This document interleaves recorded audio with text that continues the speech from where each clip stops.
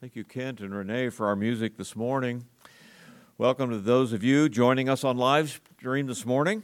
We are in a study in Romans chapter 8. This is the third message of this series that is really a series on the Holy Spirit, since he is mentioned so often, I think 22 different times in the 8th chapter of Romans. Last week we talked about the carnally minded man in verses 5 through 8, and I told you that we would hold off talking about the spiritually minded man. As we read in verse 6, there's the carnally minded. That is the lost person, the person without the Lord Jesus Christ, and therefore without the Spirit. But the spiritually minded person is the Christian person who has the Holy Spirit.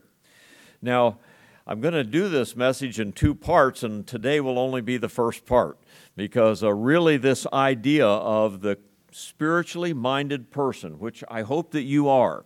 First of all, we have the fact in verses 9 through 11, which we're going to look at this morning, the fact that we are indwelt by the Spirit.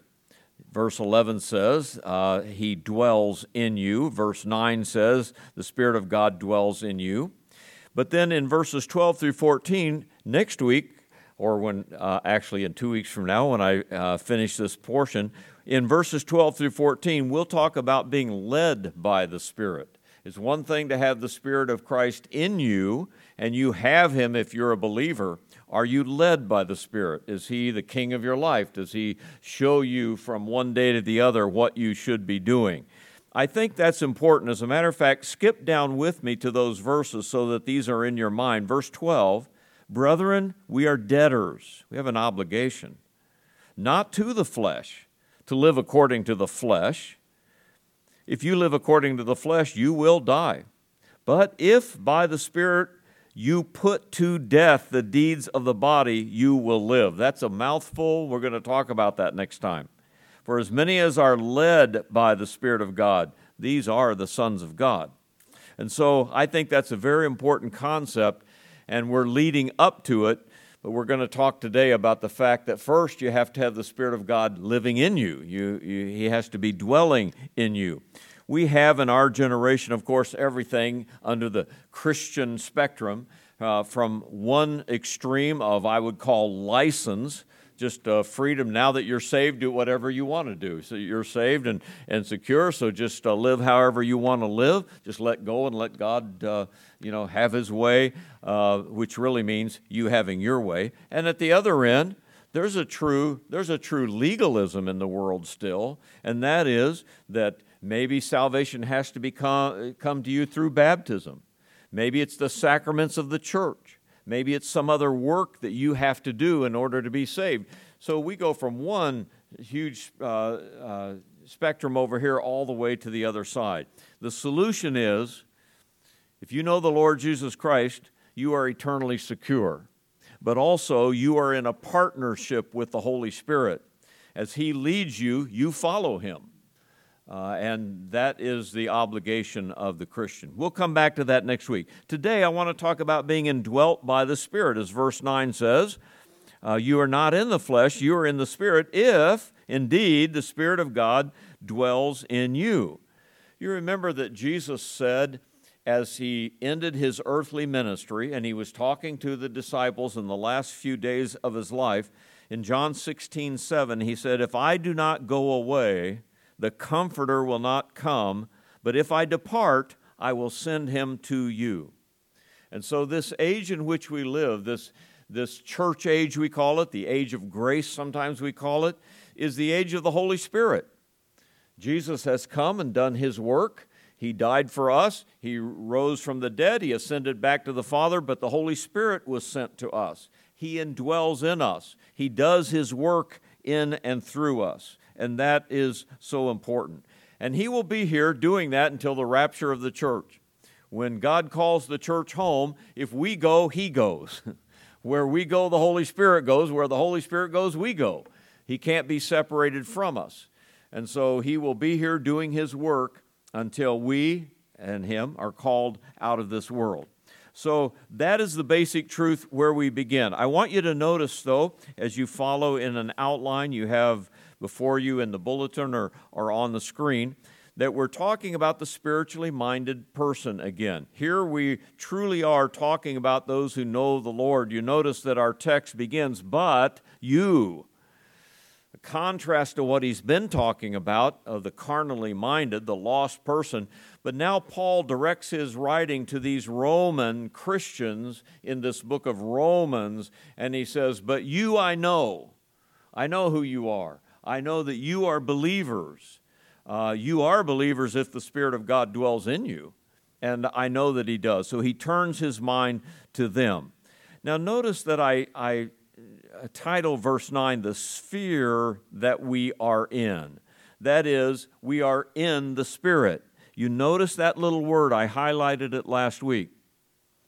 You are not in the flesh, you are in the Spirit if the Spirit of God lives in you. You're not in that sphere, you're in this sphere. You lived there when you were unsaved, in the flesh, in the power of the flesh, but now that the Holy Spirit has come in you, you live in the Spirit. And the Bible is very consistent with that concept to tell you if you're saved, then that's where you are. You're a believer. You're in the Spirit. You may be living poorly. You may be even carnal in your Christian life. You may not have followed the leading of the Holy Spirit all the time, but you are in the Spirit, and you cannot, if you're in, you can never be out. But if you are not, then you're in the flesh. You're in the world.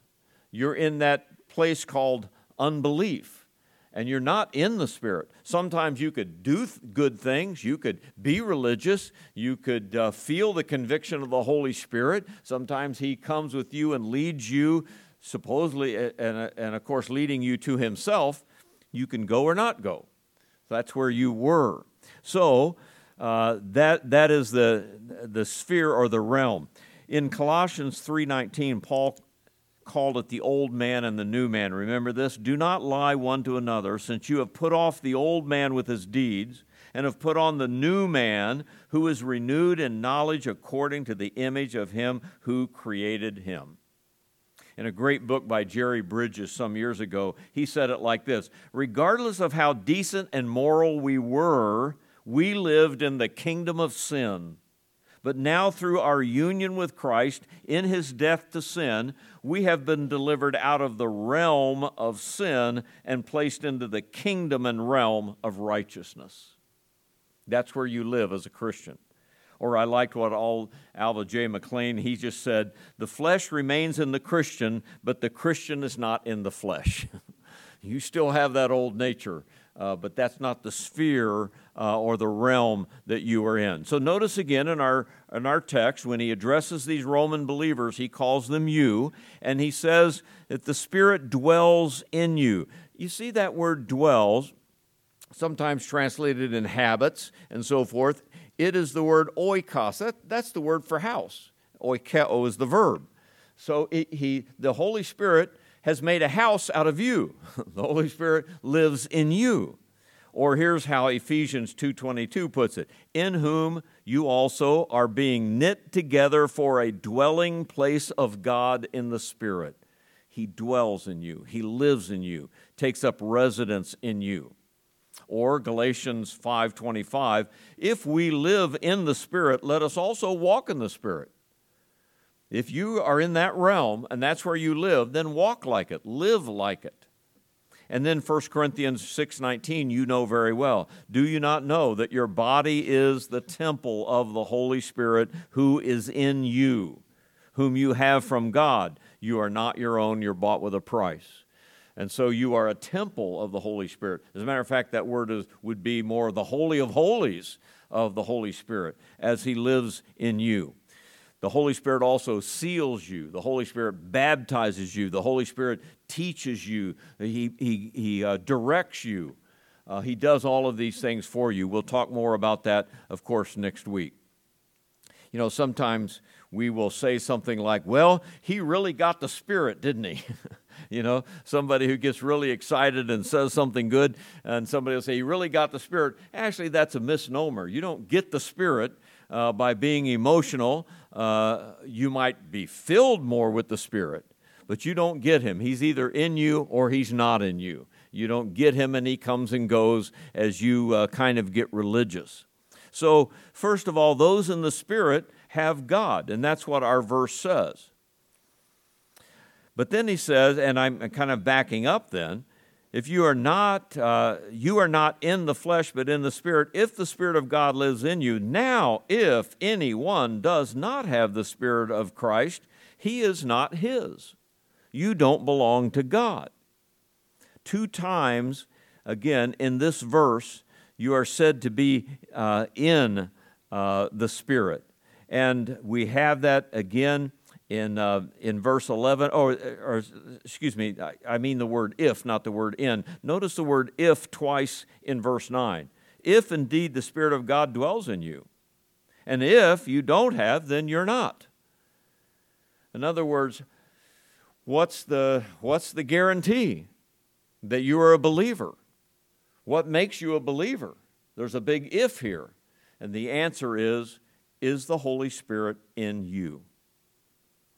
If the Holy Spirit is not in you, Paul's making it very clear, you are not a believer. But if you accepted Christ as your Savior, that Holy Spirit came into you, and you are a believer, you have God. The same thing, the same if is in verse 11. If the Spirit of him who raised Jesus from the dead dwells in you, he goes on. Verse 13, if you live according to the flesh, but if you by the Spirit you put to death, and so forth. So that's a big if. If anyone does not have, he's not a believer. Again, I say the universal signature of believers, the universal badge that you are a believer is if the Spirit of Christ dwells in you. And you are in the Spirit, and he is in you. And if not, then you don't belong to the Father. When Peter was first preaching the gospel, they preached first only to the Jews. But then as the book of Acts develops, we find him going to Samaria and preaching to kind of half Jew, half Gentile type people in Samaria. Then he goes all the way up to Caesarea, and there he's in the house of Cornelius. And God had to convince Peter that the gospel is for the Gentiles also. You go on up there and you preach. And so he was called up there, and he went to Caesarea and he preached, and he saw them saved. Well, after he comes back to Jerusalem, the Jews in Jerusalem were saying, you preach to the Gentiles? And you're saying that they are believers now? How can that be? Well, in Acts chapter 10, verse 47, when Paul's preaching, it says, after they profess, can anyone forbid water baptism, that these should not be baptized who have received the Holy Spirit just as we have? They received the Holy Spirit just like you and I did at Pentecost. And so we should baptize them. And then when he gets back to Jerusalem, they're questioning him, and he says in Acts 11:15, as I began to speak, the Holy Spirit fell upon them as upon us at the beginning. If therefore God gave them the same gift he gave to us when we believed on the Lord Jesus, how could I withstand what God was doing? And so the signature, the thing that made them believers, Peter says, is that they received the Holy Spirit the same way we did. When you got saved, believer, that happened to you. In the same way, sometimes we say, well, that person was really in the Spirit. We often say, well, I kind of got in the flesh, didn't I? You ever said that of yourself? You do something you know was wrong. You say something that you shouldn't have said. And you kind of say, well, I got in the flesh. Well, actually, that's a misnomer too. You're not in the flesh. You're in the Spirit. Now, we'll see next week. You can walk according to the flesh because you still have that old nature who can take over if you're not careful, but you didn't get in the flesh. You can't be in the flesh if you have the Spirit of God living in you. So, verse 9 tells us the sphere that we are in. Secondly, in verse 10, there is the body that we live in. Now notice this verse says, if Christ is in you, there's that big if, and by the way, if the Holy Spirit is in you, Christ is in you. You notice that? I'm always amazed at how easily the Bible writers talk about the Godhead, the Trinity, Father, Son, and Holy Spirit, and how they can refer to one and the other so easily. We say, because we know Jesus is at the right hand of the Father interceding for us, but the Bible often says that Christ is in us, and we are in Christ. As it says, the Holy Spirit is in us, and we are in Him. So, because God is omnipresent, because God is omnipotent and can do all those things, God, the Father, Son, or Holy Spirit, He can easily say, now if Christ is in you, because the Holy Spirit's in you.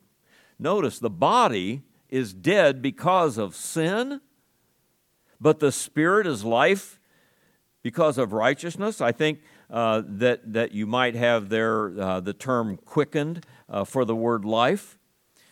Well, what does he mean by this?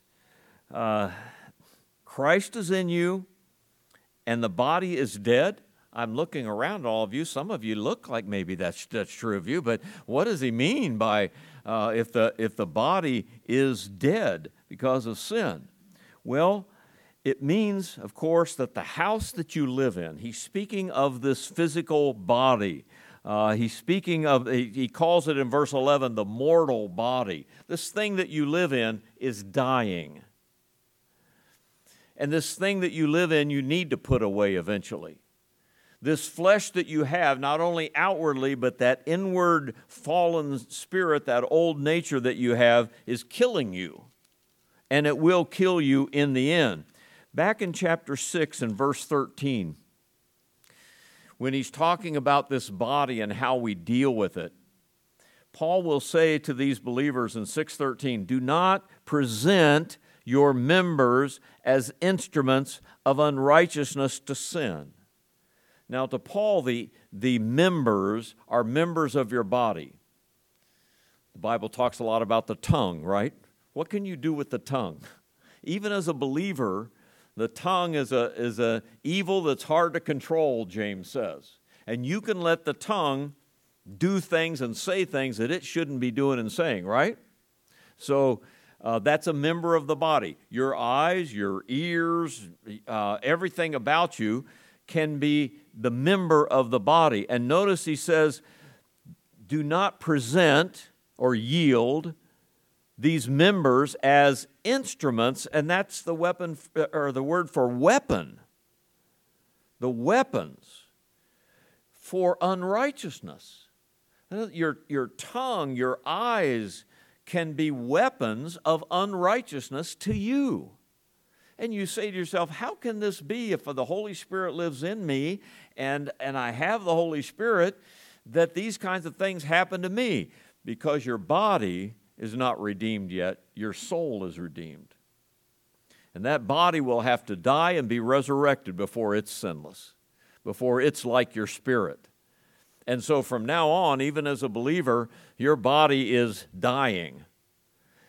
And you know that this is true because it is dying. It's appointed unto man once to die.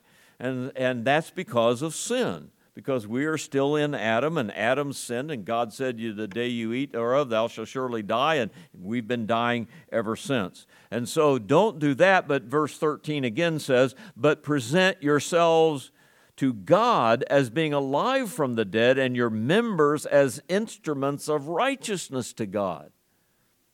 This is what we'll talk about next week when we talk about, are you led by the Spirit, not just possessed by the Spirit. Well, so this body is dead in that sense. And by the way, chapter 6 and verse 6, it's called the body of sin. Chapter 7, a little above where our text is, in verse 24, he says, O wretched man that I am, who will deliver me from the body of this death? This body that's dying, this body that keeps doing this kind of thing. And you know what? It's growing old. And God will bring it to its appointed end, and then it will go back to dust That's where it came from when God made Adam, and you came from Adam. So it'll go back to dust. And then in resurrection day, that body will be perfect. It will be, again, what God wanted it to be and what it created it to be. So though we weep, we don't sorrow as others that have no hope in this kind of thing. And though our brothers and sisters go on to death before us, that body goes back to where it belongs, and the spirit goes to God who gave it and waits for resurrection day. It's a great thing when you really think about it. So, headed to death. You know, Moses said in Psalm 90, when he said, remember, your days, Lord, are like 1,000 years is one day to you. That's in Psalm 90, and Moses was writing it. But then he says, you turn man to destruction and say, return, you children of men, to the dust. You live forever. Your days are like one day is 1,000 years, but we have 70 or 80 years, and then you say, go back to the dust. Or God said to Adam in Genesis 3, in the sweat of your face you shall eat bread till you return to the ground, for out of it you were taken, for dust you are, and to dust you shall return. I kind of like Ecclesiastes 12. Then the dust will return to the earth as it was, and the spirit shall return to God who gave it. So look at the second part of our verse here, where we have, again, in verse 10, the body's dead because of sin, but what? The spirit is life because of righteousness. Let me put just a little opinion here. You know that in the original languages there are no capital letters, there are no periods and punctuations and all of that kind of thing. I think that the word spirit here should have a small s to it. I think that here in this verse that Paul is not talking about the Holy Spirit, but is talking about your spirit. The soul. The spirit and the soul are the same thing in the New Testament. It's the immaterial part of you. First, he talks about the material part. The body that you live in has to die. But the spirit that has been regenerated inside you will never die. It will go on living. Even Jesus said, if you believe in me, you will never die. Well, the body will, but the spirit will not. And so I think that probably he's speaking of our two parts here, the body first and then the spirit. This spirit, by the way, is the word zoe. It's the word life. I'll come back to that in a minute. This life that we have inside us is the Spirit of God and the life that we have. So the Spirit is life. It is Zoe. Again, you may have the word quicken perhaps in that, but you have eternal life. There's a man in history named Thomas Wentworth who was the Earl of Strafford in the 1600s. That was in the days of the English Civil War. In the days of the English Civil War, they were killing each other right and left. And so a lot of the believers were killed for various different reasons. And Wentworth went to the gallows, and he was hanged. And he said on the gallows, and this was recorded, and it's become kind of a famous saying. He said this just before they took his life: I come to pay the last debt I owe to sin. And then he said, which is death, but by the pleasing of God to rise again through the merits of Christ Jesus to eternal glory. Isn't that our attitude when we die, when we come to our deathbed, when we come to our last days? This is the last thing I owe to sin. Now, God's forgiven us, and it's not a judgment as judgment upon sin. It's just the fact that this body is not redeemed. This body has to go through its life. This body has to die. So it's the last thing we owe to our sinful life. Let it go. The outward man perishes, but the inward man is renewed day by day. Let this outward person go. But then he says, the spirit will return to God who gave it. And as Jesus said, that's the part that will never die. And you will just go through that door called death, and you will go on. I don't know how many how many funerals I have done where that is the obvious illustration lying right before me. As I'm speaking at a funeral and here's the casket right before me, sometimes open, sometimes closed, but people have walked by and they've seen that mortal body. And the thing that they have to see and they cannot deny is what? The life is gone. The spirit is gone. And that mortal body is on its way back to dust pretty quickly now. And it will go back to dust. But we stand there at the funeral of a saved person and we say, but he's with the Lord. She has gone on to her glory. He doesn't feel any pain anymore. I mean, we talk like that because it's true. And so that's what this verse in our text is saying. That the body is dying or is dead because of sin, but the spirit is Zoe. The spirit is life, everlasting life. So, with that said, let's go to number 3, and that is the life that is in you then, as he takes up that thought in verse 11. Again, the little word if, and he says, if the spirit of him who raised Jesus from the dead dwells in you, that's another expression of dwelling.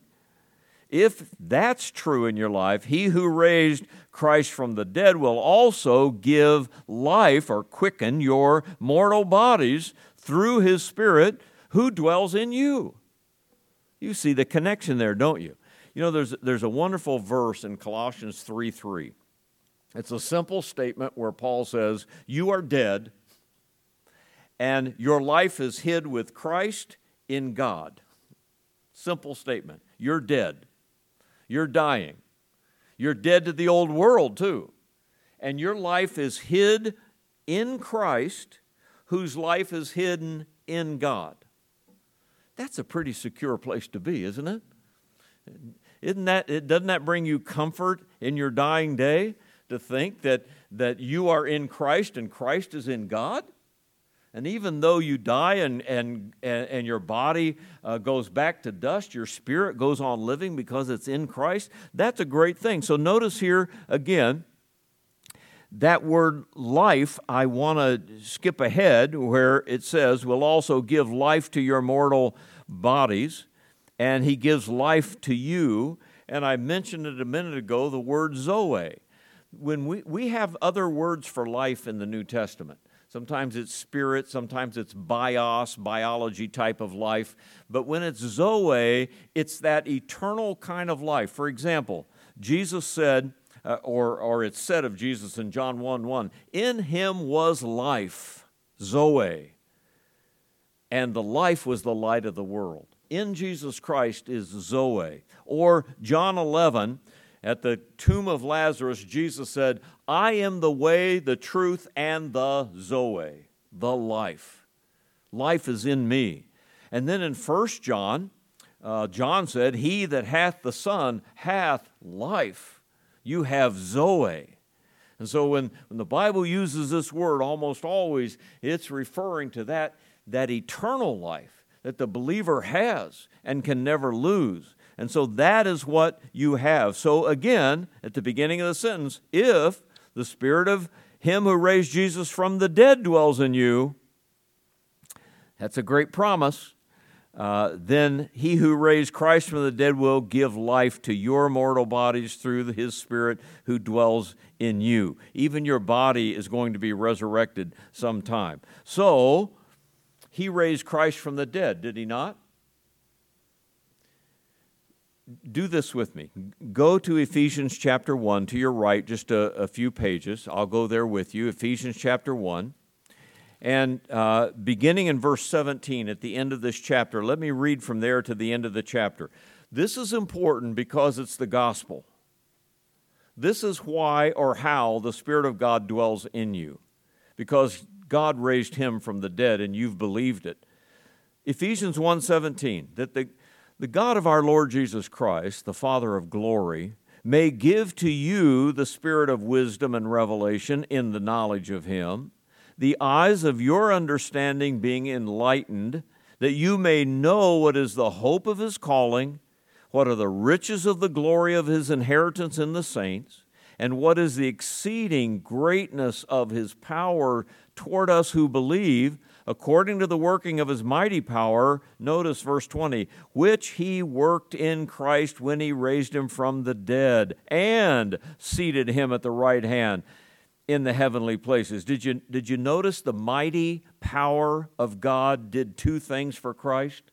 He raised him from the dead, and he took him back to heaven in his ascension to the right hand of the Father. Verse 21, far above principality and power, might and dominion, and every name that is named, not only in this age, but also in that which is to come. And he put all things under his feet and gave him to be head over all things to the church, which is his body, the fullness of him that fills all in all. Now I read that to emphasize what our verse back here in Romans 8:11 is saying. If the Spirit of him who raised Jesus from the dead dwells in you, what kind of power is that? Resurrection power lives in you. If that lives in you, you could no more keep your body in the grave at resurrection day than they could keep Christ in the grave when he resurrected. As a matter of fact, here are two huge obstacles to faith that keeps the world from coming to Christ as Savior, and that is life and death. He came into life by virgin birth. He came into life by a miracle that had never happened before and hasn't happened since. That somehow God could come into this world in a sinless fashion in order to be our Savior and to die in our place and give us life through faith. That had to happen by a virgin birth. And if you don't believe that, you're not a believer. Secondly, the second miracle is resurrection from the dead. He died for us on the cross, but he rose from the dead. Never happened before and hasn't happened since, and will not happen until the future when he resurrects believers. Two great miracles that keep people from believing. You might say, well, I get that concept. I kind of get that poetry or that narrative that, of virgin birth and resurrection, but in their mind and heart, they really don't believe it actually happened. It's just kind of the way the Bible has to talk about it in order to be interesting or something. No.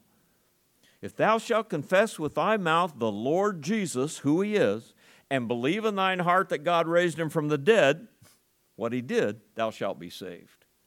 You have to believe these things, and yet it keeps people from coming to Christ. I guarantee you, as we approach Christmas in a month and a half from now, that you will hear all over the place about Christmas trees and about presents and about love and about this and that, but you will not hear about the virgin birth of Christ because the world can't stand it and the world doesn't believe it. And as we approach Easter, then a few months after that, you will hear about bunnies and you'll hear about eggs and you'll hear about all of that, but you will not hear about Christ coming out of the grave bodily and resurrecting from the dead. And yet those are the two things that made you a believer. Those are the two things that you accepted and said, since that's true, he has to be my Savior. He's got to be the one to save me from my sin. And you threw yourself at his mercy, and sure enough, he saved you. So my first point here is, and our point on verse 11, is that God gave life to Jesus Christ by his Spirit. Birth and death. He gave life to him. But the second thing is, of course, that he will then give life to you by his Spirit. So if, verse 11, it's true of him, then he also will give life to you and your mortal body. And so, sorry folks, you're going to have to live with this body for eternity. But you know what? When it's incorruptible, when it's undefiled, when it raises from the dead, this body then can live as Jesus' resurrected body is living forever. no sin, no corruption, no pain, no problems that way. So you receive the Spirit at salvation. You receive the earnest of your faith, that is, the Holy Spirit came in as the promise from God. Remember Ephesians 1:14, which is the earnest of your inheritance until the redemption of the purchased possession. How do you know it's going to happen to you? God put a down payment on you. That's how. And somebody puts a down payment on you, he's coming back to claim his own, coming back to get the rest of it. And the down payment is the Holy Spirit that lives within you. If the Spirit of Him who raised up Jesus from the dead dwells in you, if you have that, then He will come back for the rest of it. And He'll come back for not only your soul when you die, but your body at resurrection day. So Ephesians 4:30 goes on to say, so grieve not the Spirit of God, which we'll talk about next week, whereby you are sealed unto the day of redemption. You have that in you. That's a great thing, that your spirit has life at salvation, and even at death, your spirit goes back to God, and then your mortal body's raised at resurrection day. So, life is short. You don't have much time. You don't have much time to receive Christ as Savior. It's a gift that God has made possible for you. And if you don't know Him as your personal Savior, you've only got this lifetime, this short blink of time to receive Him as your Savior. But when you do, then you have eternal life. Now, the truth is, every soul that has ever existed is still alive somewhere today. But because hell is called eternal death and not eternal life, those people who have died and their spirits are in hell right now are there forever. No one has ever ceased to exist in that sense. But they don't have Zoe. They don't have eternal life.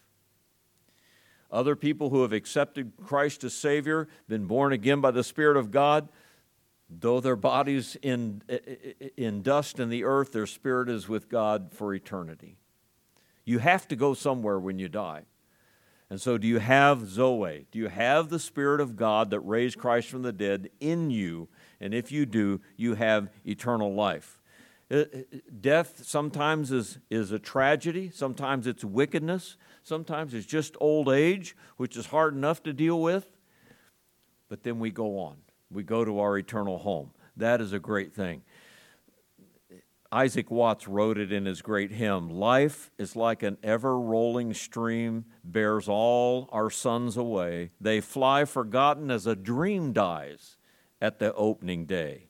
O God, our help in ages past, our hope for years to come, be Thou our guide, while life shall last and our eternal home. I want you to stand with me now. And as we stand and we sing a song and we think about these things, let's go to the Lord in prayer and let's ask Him to speak to our hearts as He wants to this morning and as we need Him to do that. Let's pray together while we're standing. Father, thank You for the promises that we find in Romans chapter 8 and in these verses of our position in Christ, our position in the Holy Spirit. Thank You, Father, that we can have such assurance and have eternal life in us. Father, I pray that someone that does not have that, someone that does not know Christ as Savior, would today receive Him as his or her Savior. And may that be true wherever the gospel is preached today. So, Father, thank You for these things. Assure our hearts. Give us confidence in our faith. And help us, Father, to rejoice in the things that You show us. We hear of people dying of tragedies, dying of diseases and cancers and various different things, and yet the believer still can rejoice that to be absent from the body is to be present with the Lord. And so, Father, bless now as we think about these things and encourage our hearts. Convict where conviction needs to be made. We'll thank You for these things in Jesus' name. Amen. Kent's going to come and lead us in the song. Our invitation is open as we sing and when the service is closed, and you respond in the way the Lord has led you to respond.